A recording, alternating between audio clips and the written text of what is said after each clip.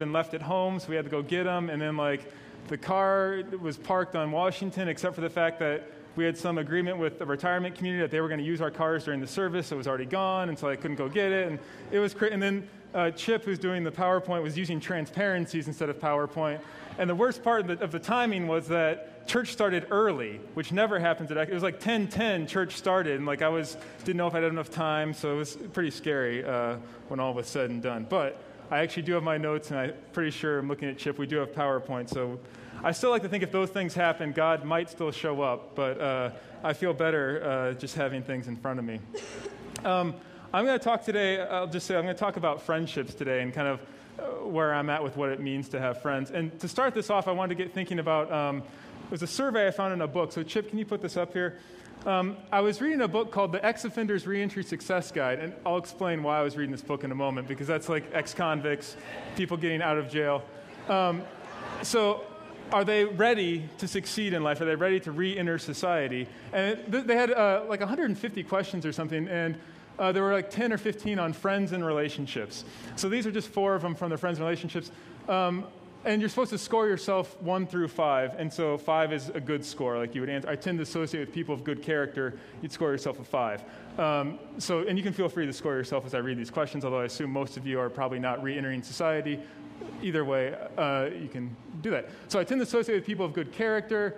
I tend to associate with positive people and avoid those with negative thinking and bad language. I tend to run with winners rather than losers. I have many good friends, and the questions went on.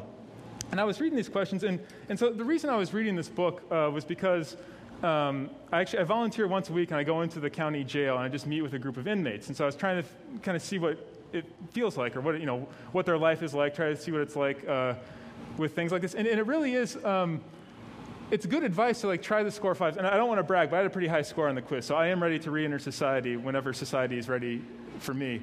I was at Target one time. I was going in the bathroom at Target, and I know every good story starts with I was going in the bathroom at Target. And I walk in there, and there are these 2 guys, or this guy said, "Hey, it's Marcus from the jail," which there are a lot of people, and there's a busy day. Which is a little weird. And it was this guy, Ryan, who I'd just seen that week in the jail. And then his friend Eric I'd also just seen that week. So first I'm thinking, it was kind of strange, like I was used to seeing them in orange jumpsuits, and here they were in normal clothes. And so we got to talking, we went and we had ices. It was a little bit of a problem because I didn't actually use the bathroom for another half hour, but eventually that worked out okay. But I was talking to these guys, and they were telling me, I think it was Eric's birthday, it was one of their 2 birthdays, and they're saying they're trying to celebrate a clean and sober birthday. And they were saying, like, I was really proud of them for that. They're like, we're going to have a clean and sober birthday, so we're, here at the mall. And, and they were saying, I was a little less thrilled. The way they were talking was like they were going to go hit on girls in the mall or something. So I had to tell them not to hit on my wife, even though they didn't know what she looked like. But the good thing about that was they had some people in their past that they were not calling that night. That they knew some people they could hang out with, but they would be people of negative thinking and bad language and bad character. And so they didn't want to pull themselves into this sort of start drinking again, start not having a clean and sober birthday. So I was impressed with that. I was happy about that. And I think this advice really makes sense to me when I think about it in terms of like an inmate re-entering society. It makes sense to associate with people of good character. And if you're an alcoholic would have trouble with people who get them to drink, that makes sense. You want to avoid those type of people. But the problem was, around the same time, actually the last few years, I've been reading my Bible. It's rare to say the problem was I was reading my Bible. But the Bible to me has kind of been messing me up the last few years. I can't say it in a better way than that I've been reading some of these passages, and like I start to wonder, maybe I should be getting 1s on these. Maybe I should be getting low scores, tend to associate with people not of good character. I start looking at the life of Jesus and some of the things he said, and I just it keeps bothering me. So the sermon today, just to warn you, it's things that bother me in a sense, about friendships and about things that Jesus said about people in our lives. So we're going to read a passage from Luke 14, so you can open your Bibles or whatever if you have one, or just read it on here. And I'm going to assume you're like me and have a short attention span, so we're only going to look at a couple verses. And it starts out, some of this ... there, I'll explain a little bit what's happening. But in Luke 14, it says, one Sabbath when Jesus went to eat in the house of a prominent Pharisee, he was being carefully watched. And we're not going to talk as much about the carefully watching part, but he goes to this house of a Pharisee, and he's going to have a dinner there. And that's the context for what's important for what I will present. The next part, what I'm not going to read, is that he heals a man with abnormal swelling, and then there's this, so it's kind of this healing on a Sabbath. He kind of gets in trouble for that. Touching someone with abnormal swelling, kind of weird to begin with. And then the part that he gives a little lesson to the dinner guests about humility, saying you should take the low seat, not the high seat. And then we get to this passage that, to me, for years has been a blink and you miss it type of passage. Go ahead and go to the next slide, Chip. It's one of those passages I read over, and I think I read over because I don't like it. And I read it quickly or try to get a little bit out of it and then just move on. And it's a short one, too. So it's always nice. I teach at IU. It's nice when you have short reading assignments because students will actually read them. So hopefully you can actually read this one slide. Then Jesus said to his host, when you give a luncheon or dinner, do not invite your friends, your brothers or sisters, your relatives, or your rich neighbors. If you do, they may invite you back, and so you will be repaid. But when you give a banquet, invite the poor, the crippled, the lame, the blind, and you will be blessed. Although they cannot repay you, you will be repaid at the resurrection of the righteous. Okay, so we're going to get into this a little bit, but I just kind of want to start off saying that there's a lot going on here. In fact, in the next part of the passage, you can tell I have a scattered brain. I kind of go back and forth between thoughts. Jesus mentions like the lame and blind here, and I was reading a couple different Bibles that talks about the lame and the blind weren't allowed in the temples. So there's kind of this religious meaning here too. And then like in the next part, it even becomes clear that Jesus tells this little parable about opening up, in my phrasing, opening up the kingdom of God to the non-Jews. So he tells a parable in the form of a dinner and talking about inviting more people to the dinner who had previously not been invited. And so there's a lot of different meanings here, and there's a lot of stuff about humility surrounding it. So I'll tell you just kind of the perspective I'm coming from here today, is that I think when Jesus says, when you give a banquet, invite the poor, the crippled, the lame, and the blind to a banquet or to a party, I think what he might actually mean is to invite the poor, the crippled, the lame, and the blind to a party or to a banquet or something along those lines. By which I mean, I think there is an abstract meaning here about like selfishness, selflessness, a lot of different things, humility, but I think there's a concrete meaning here too, and one that kind of makes me scared. This is why I read over the passage. I want to focus today on this concrete meaning Jesus has of opening up our lives to others, opening up our lives to, I would say in some sense, the disadvantaged. I mean, the lame, the blind, the crippled, the poor. In this part of the passage, so that just tells you my perspective at least. And kind of, I'm going to get into, it's a little difficult when I say, you might be like me, I was talking to April Nipstein before the service, and the women's softball team, she played left field a couple weeks ago, and the ball was hit to her, and you would hear from the stands this little, uh-oh, because she wasn't really wanting to catch the ball, apparently. And that's kind of how I feel with this. I tense up a little when I read this, like, and you may be tense right now, I don't know. Not really reading body language at the moment, trying not to. It's kind of like I freeze up a bit when I think about maybe I'm supposed to invite the poor, the crippled, the lame, the blind, whatever that means exactly. Like, what am I supposed to do with this? And I think, so I'm going to talk more about the whole sermon is basically what do we do with that? Like, where do we start? How do we go with that? But I want to talk a little bit about kind of the categories, the poor, the crippled, the lame, and the blind. I think one thing is not to restrict it to just those four categories. When we talk about kind of inviting people into our lives or expanding our lives out, I don't think it's just those four categories because, I mean, I think those are four important categories. But the Bible talks about, helping widows and orphans. Jesus touched lepers. He went out to a Samaritan woman who was kind of sort of taboo to talk to that woman. He ate dinner with sinners and tax collectors. He told a parable about a beat-up guy on the side of the road. In Hebrews, it talks about remembering those in prison as if you were in prison yourself. There's a lot of different things in the Bible that I would classify this category as, in some sense, losers, which I hate using that term. I'm going to talk about that in a moment. But it's this sort of, I don't think it's important to draw a line as to who they are so much as these people who are disadvantaged, outcasts, misfits, to welcome them in. And the point, so Chip, can you go to the point? The point that I want to make today, or the thing I'm going to argue, is that you need more losers in your life. And you should trust me here, because I don't think you probably won't believe me. I didn't believe it a couple years ago. Even now, I'm not sure at times. It's an exciting point. It's actually kind of an awesome point to say, hey, I need more losers in my life. It's a weird point. I don't really understand what Jesus is saying right away, but I get into it, and it's like, this is pretty, I like this. I like doing this. So we'll talk about that. But I want to say, like I said, when I say loser, I want to be careful about the term I'm using.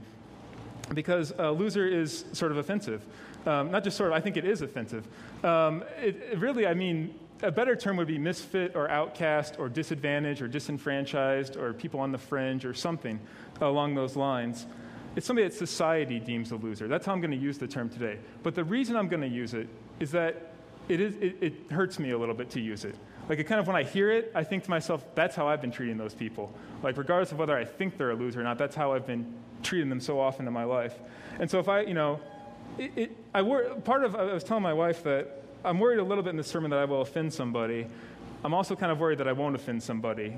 So it's kind of, I kind of had this tension in my mind of kind of, it should hurt a little bit, and in some sense I hope it does, in some sense it doesn't. I don't know.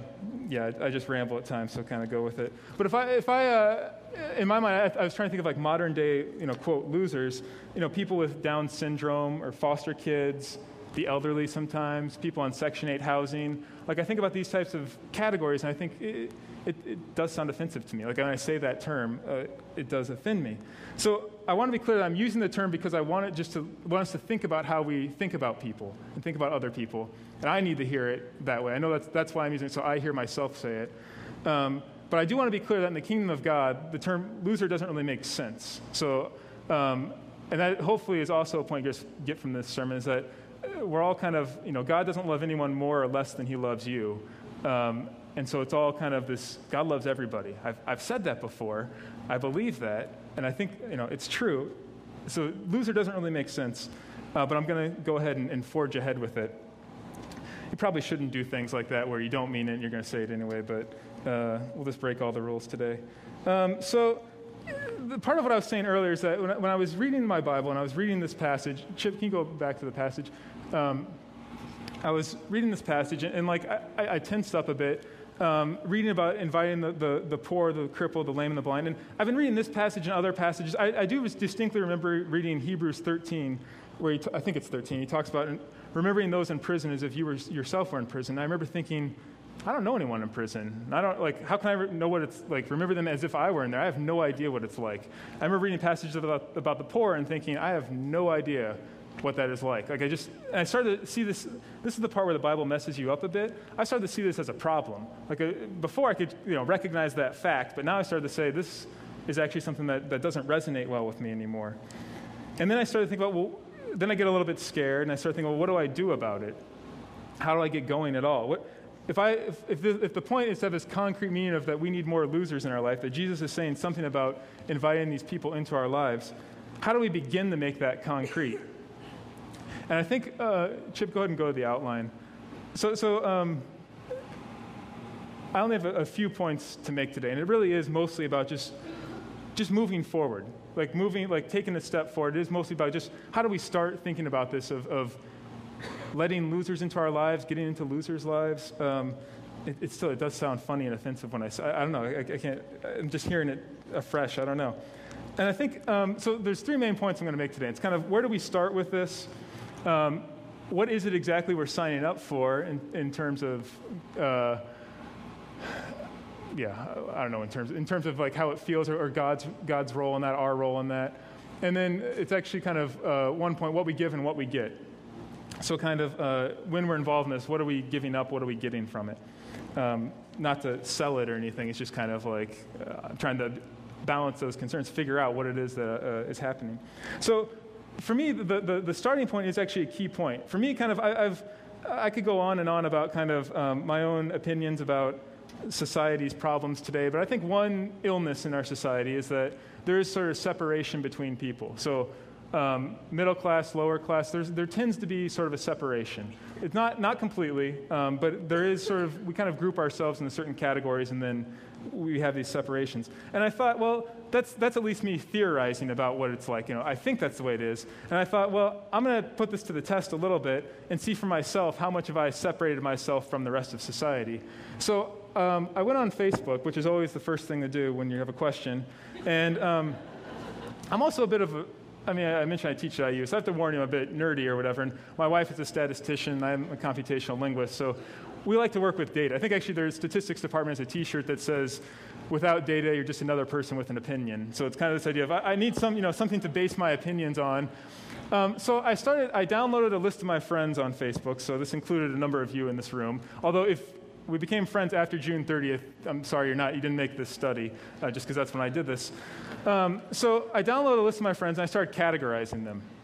And I started putting them what's their religion, as far as I know, what's their income status, what's their education level, a variety of different types of questions. I had 10 questions. I'm only going to give you a few results, so to speak, today. And it was really interesting, just before I even show you some of the results, with religion, for example, I think 75% of my friends are Christian, somewhere around there. I didn't actually write down the number. But 21% of my friends have a religion of I don't know, meaning I don't know what the religion is exactly. It might be kind of lackadaisical, it might be, I'm just not quite sure. So it told me something about it's one thing to be friends with someone, especially Facebook friends. It's another thing to be involved in their lives. So let's go to my results for my Facebook friend analysis. And this is, so if you want to ask details later, like I mentioned, I'm a bit nerdy. I'm happy to give you all the details and how these numbers were calculated. So it is a biased sample, to use a statistician's term, because it's only friends who are on Facebook. It does not include my friends who are not on Facebook. Okay, so I analyzed this and I thought, well, is this a problem for me? Do I have friends, if I were to think about, when I say, if I were to tell you, in your task this week is to invite the poor and the crippled and the lame and the blind to a dinner, we would all freak out. I would freak out. So I'm not going to say that's the task this week. But I was thinking, is that even feasible for me to even do? Am I inviting people I know, or am I inviting people who just on the street or something? And it's a different task. So I looked at, first in terms of economic status, 97.2% of my friends are middle or upper class, and 2.7 are lower class. I assume there's a rounding issue, because it doesn't add up to 100%. Either that or I typed down a number wrong, but give me 0.1% error.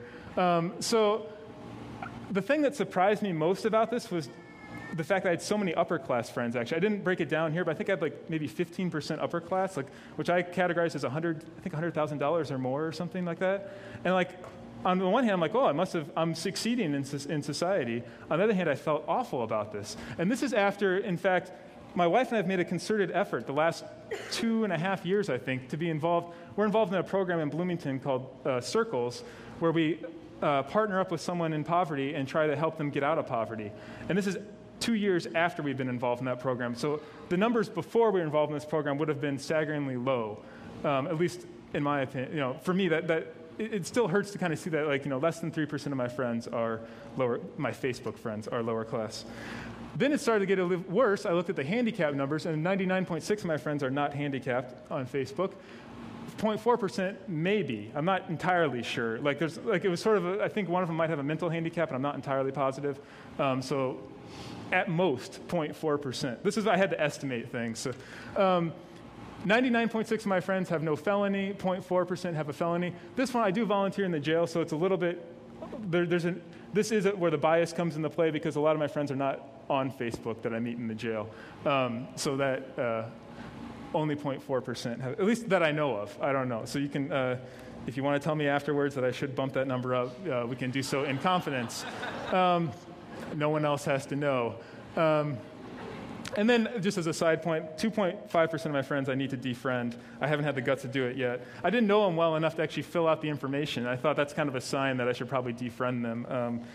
So, it's a useful exercise. It was actually kind of surprising how quickly it went. I had I think 480 friends or so to categorize, and I did it in an hour or so, just because I put the default answers in of middle class, white, non-handicapped, no felony, and I didn't have to change much. So kind of scary to me, actually, that way. And so for me, kind of, this is getting at kind of the starting point for a lot of us. It's just, if we don't know these people, we don't know where to start. And so kind of, I think about just taking a step forward to get to know people who fit in some of these categories. I'll tell you, for me personally, we have a neighbor who's blind, and we know her a little bit. Literally a neighbor, literally blind, next to us. So I start reading this passage, and I start thinking, we should probably have over for dinner. There's someone and it's kind of this obvious thing, but it has taken me years to think of this obvious thing. And I'll just encourage you, the one thing I want to encourage you, because it is sort of an intimidating type of passage, and Jesus says a lot of things that to me are intimidating.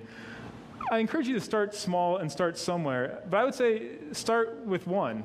Think of, it doesn't have to be like an organization. a friend or a family member, or like Dan mentioned the Genesis house earlier, that's a good opportunity. Just go, even just sit and sit and kind of observe what happens in this homeless shelter. It's just a good starting point to say, okay, I'm just going to take one little step. For me, that's kind of how I work, like in terms of I write lists of everything. So I just kind of say, okay, step 1 today is to do this. Step 1, pray about it. And I always kind of add that in so I don't have to do anything other than pray right away. And then kind of, okay, step 2, think about it more. And then, but these little steps are important because when I start praying, God does actually start putting it on my heart even more. So I want to encourage you, Jesus is always about moving forward. So the goal is not necessarily to leave here and have a big banquet this week for the poor. That would be awesome if you did, but that's not my goal. My goal is to encourage all of us to move forward, to just take another step towards this. Okay, the next point I wanted to make is what we're signing up for. And I couldn't think of the best way to say my first draft said the pain was going to be this section. I thought, that doesn't sound so good.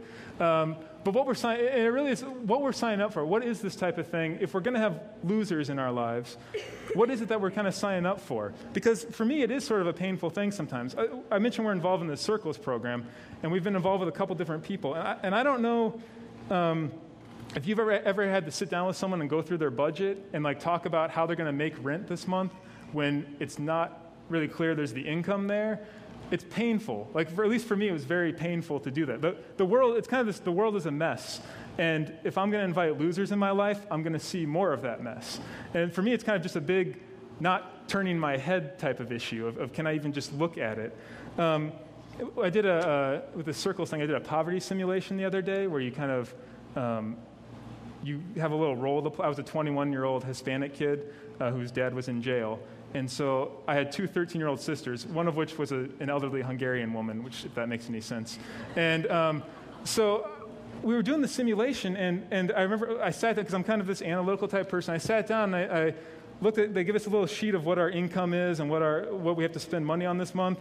And I looked at my 13-year-old sisters and said, we're not going to make it this month. Like, I just adding up the numbers, we're not going to make it. And the thing about it, like, I felt pain. Like, I hated that experience.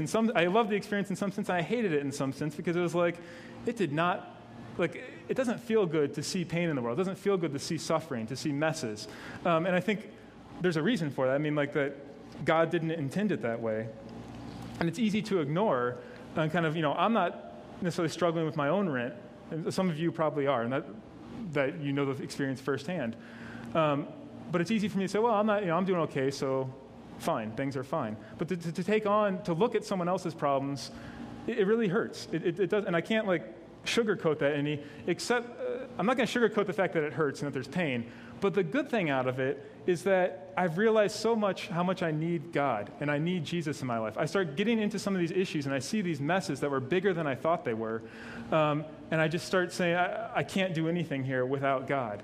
And I can't just, there's a lot of other issues about, like, this has also helped me with compassion in general and so forth. But that's one of the biggest things I've learned when I realize what I'm signing up for, is I'm signing up for something where it's not my role to be a savior. It's my role to just be a conduit of God. And it's my role to just kind of say, okay, God, where do you want me? I'll step in there. I'll try not to look away.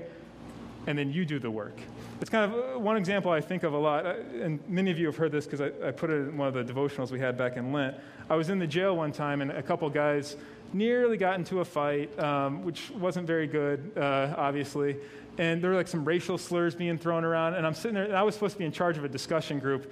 It's not good when it breaks into this sort of thing. And I don't like have a bucket list that says experience a jail fight on it. Like, I was not happy about the way things were going. And it didn't get that far. But I remember leaving there. I was really shaken up when I left. And I couldn't even really think about it clearly for a couple days. And then I remember thinking, I couldn't solve the problem there. There were rampant problems. And I think that's what God wanted me to experience. I was shaken because I couldn't solve it. I couldn't control it.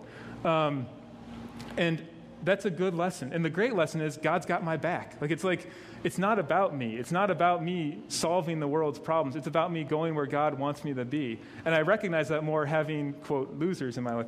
I didn't plan on using the scare quotes with my fingers every time, but I can't help it now that I'm so conscious of the word loser. So that's, for me, what we're signing up for is we're signing up to be a part of God's kingdom. We're signing up to just do what God wants us to do. And I see that more clearly when I have more other people in my life.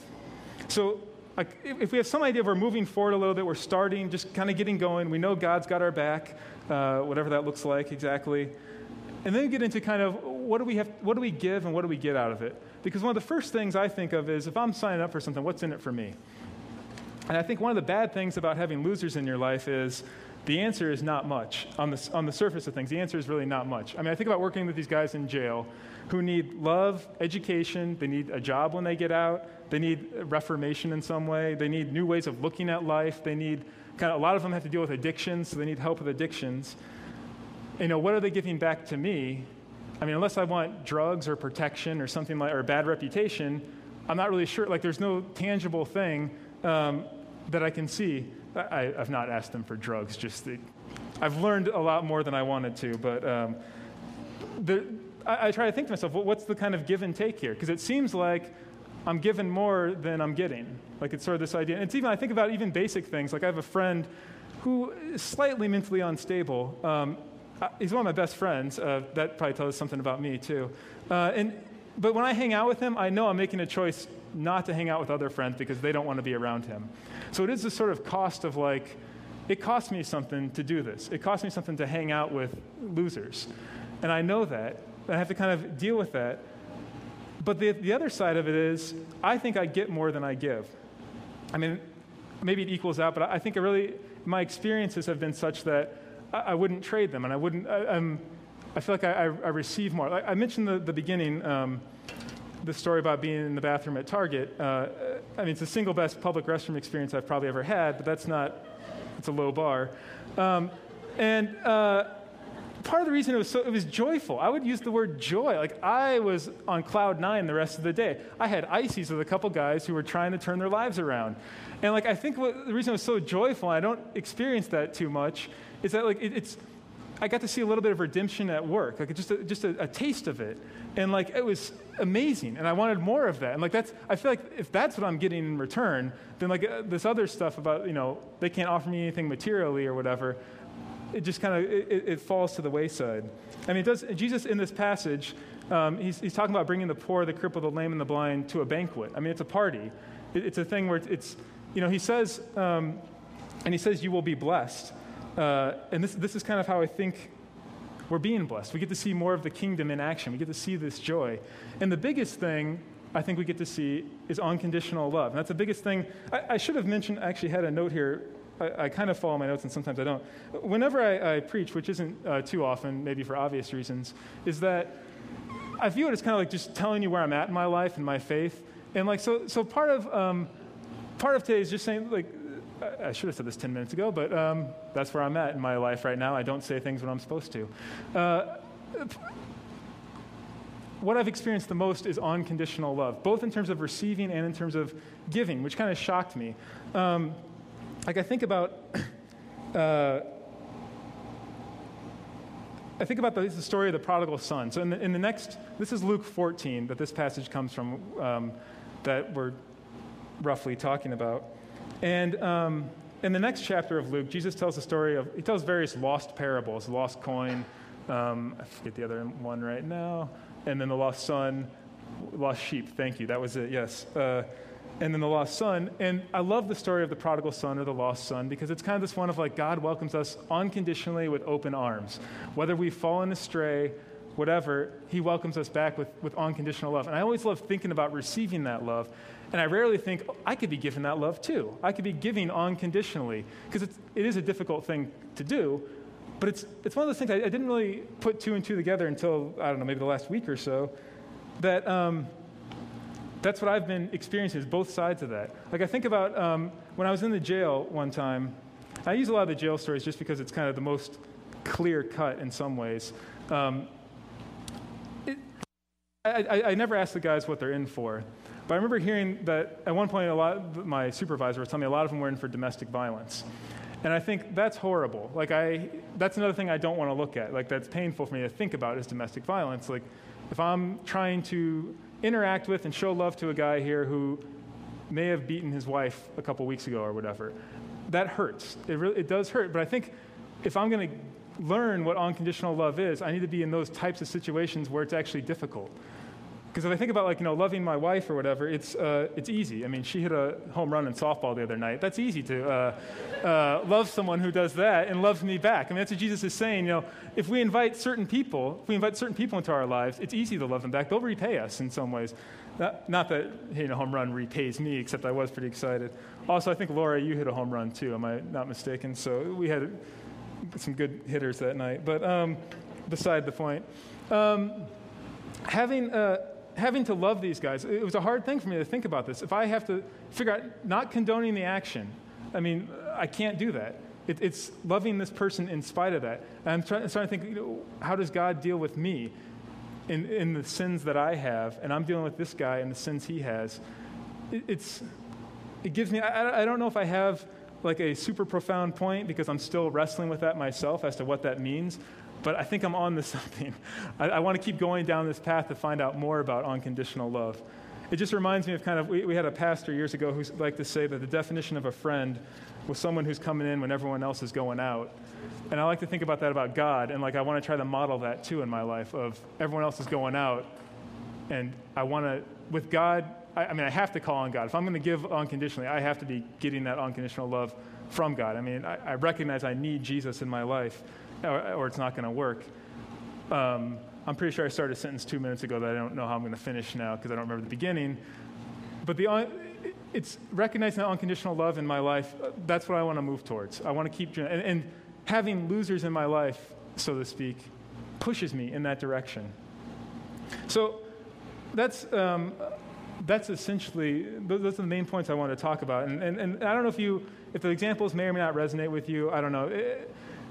I always think about different kinds of people in my life, family, friends. There are a lot of people I know at one time or another I've categorized as losers. But I was talking to my wife about this topic, and she said, well, Jesus said to do it, and we should trust him. And I was like, dang, she should be preaching because she's got that fire. There's a lot of reasons. For me, this has been a hugely beneficial thing. This has changed the way, I don't know if it changed the way I think about evangelism so much as I try to do it, about justice, about even how I treat my students. I start to see more about this unconditional love. I can't escape it. It keeps coming back to me. And so the last thing I want to end with is a bit of a challenge. And again, it's for myself. I mentioned these low handicap numbers in my Facebook friends continue to eat away at me. And it keeps I can't get past it. But the challenge I want to issue is so I started taking one step forward. It's sort of a radical thought to think about friendship as we think about tithing. In the sense of, not in the sense of 10%, but in the sense of setting aside some friendships for people we don't want to be friends with necessarily. Setting aside friendships for these categories of people we don't have friendships with. And intentionally doing that. So I don't know exactly what that means, but that's I want to challenge us to think of it more that way. Jesus tells us to invite the poor, the lame, the crippled, and the blind to our banquets. And I want to start thinking about, am I intentionally inviting people into my life who I wouldn't otherwise interact with? So it's something that, for myself, I continue to pray about, and I encourage you to do the same. And one of the nice things we do every week at Exodus, so I'll just go right into communion. One of the nice things we do at Exodus every week is communion, this offering that Jesus gives to us of his salvation, he died on the cross for us. And I love the fact about, our pastor Matt has talked before about, who's communion for at Exodus. We have an open communion. It's for anybody. And the thing is, it's kind of for people who just want to take one more step with Jesus, or sometimes, as Matt says, who want to take a step forward. This idea of I don't know where you're at. I mean, everything I may have said may have just fallen on, you may have just not been able to, not understand it. It's not where you're at. That's fine. Communion is for everybody. It's for anyone who wants to just move forward with Jesus to a little bit more. So I'm going to pray, and then the communion servers will come forward. The way we do communion at Exodus is chaotic, I guess. So we just have people with the bread and the juice in these 3 different parts. If you want to, you come forward, you just tear off a piece of the bread, you dip it in the cup. You can eat it there, you can take it back to your seat, whatever. It's pretty loosey-goosey, kind of just, it's something between you and God. So let me pray. God, I thank you so much for your creation. I thank you for the people you have created, and I thank you that we have an opportunity to serve you every day. And I pray that we would all, in our daily walk, move forward with Christ, move forward with you, one step at a time. In Christ's name, amen. If there is anyone in here who maybe just feels like this morning they just need someone to pray with them, if there's something going on in your life and you just need someone to sit down and talk with and pray, our prayer team will be in that room under the sign that says prayer. We would love for you, if that's where you're at this morning, to take advantage of that. So think about that as we come and take the Lord's Supper together.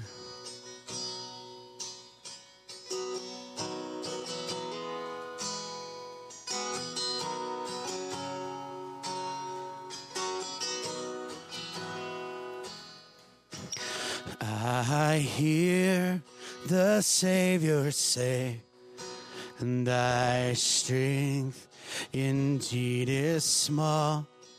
Child of weakness, watch and pray.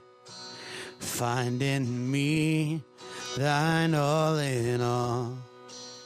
'Cause Jesus paid it all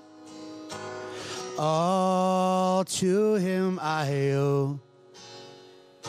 Sin had left a crimson stain, he washed it white as snow.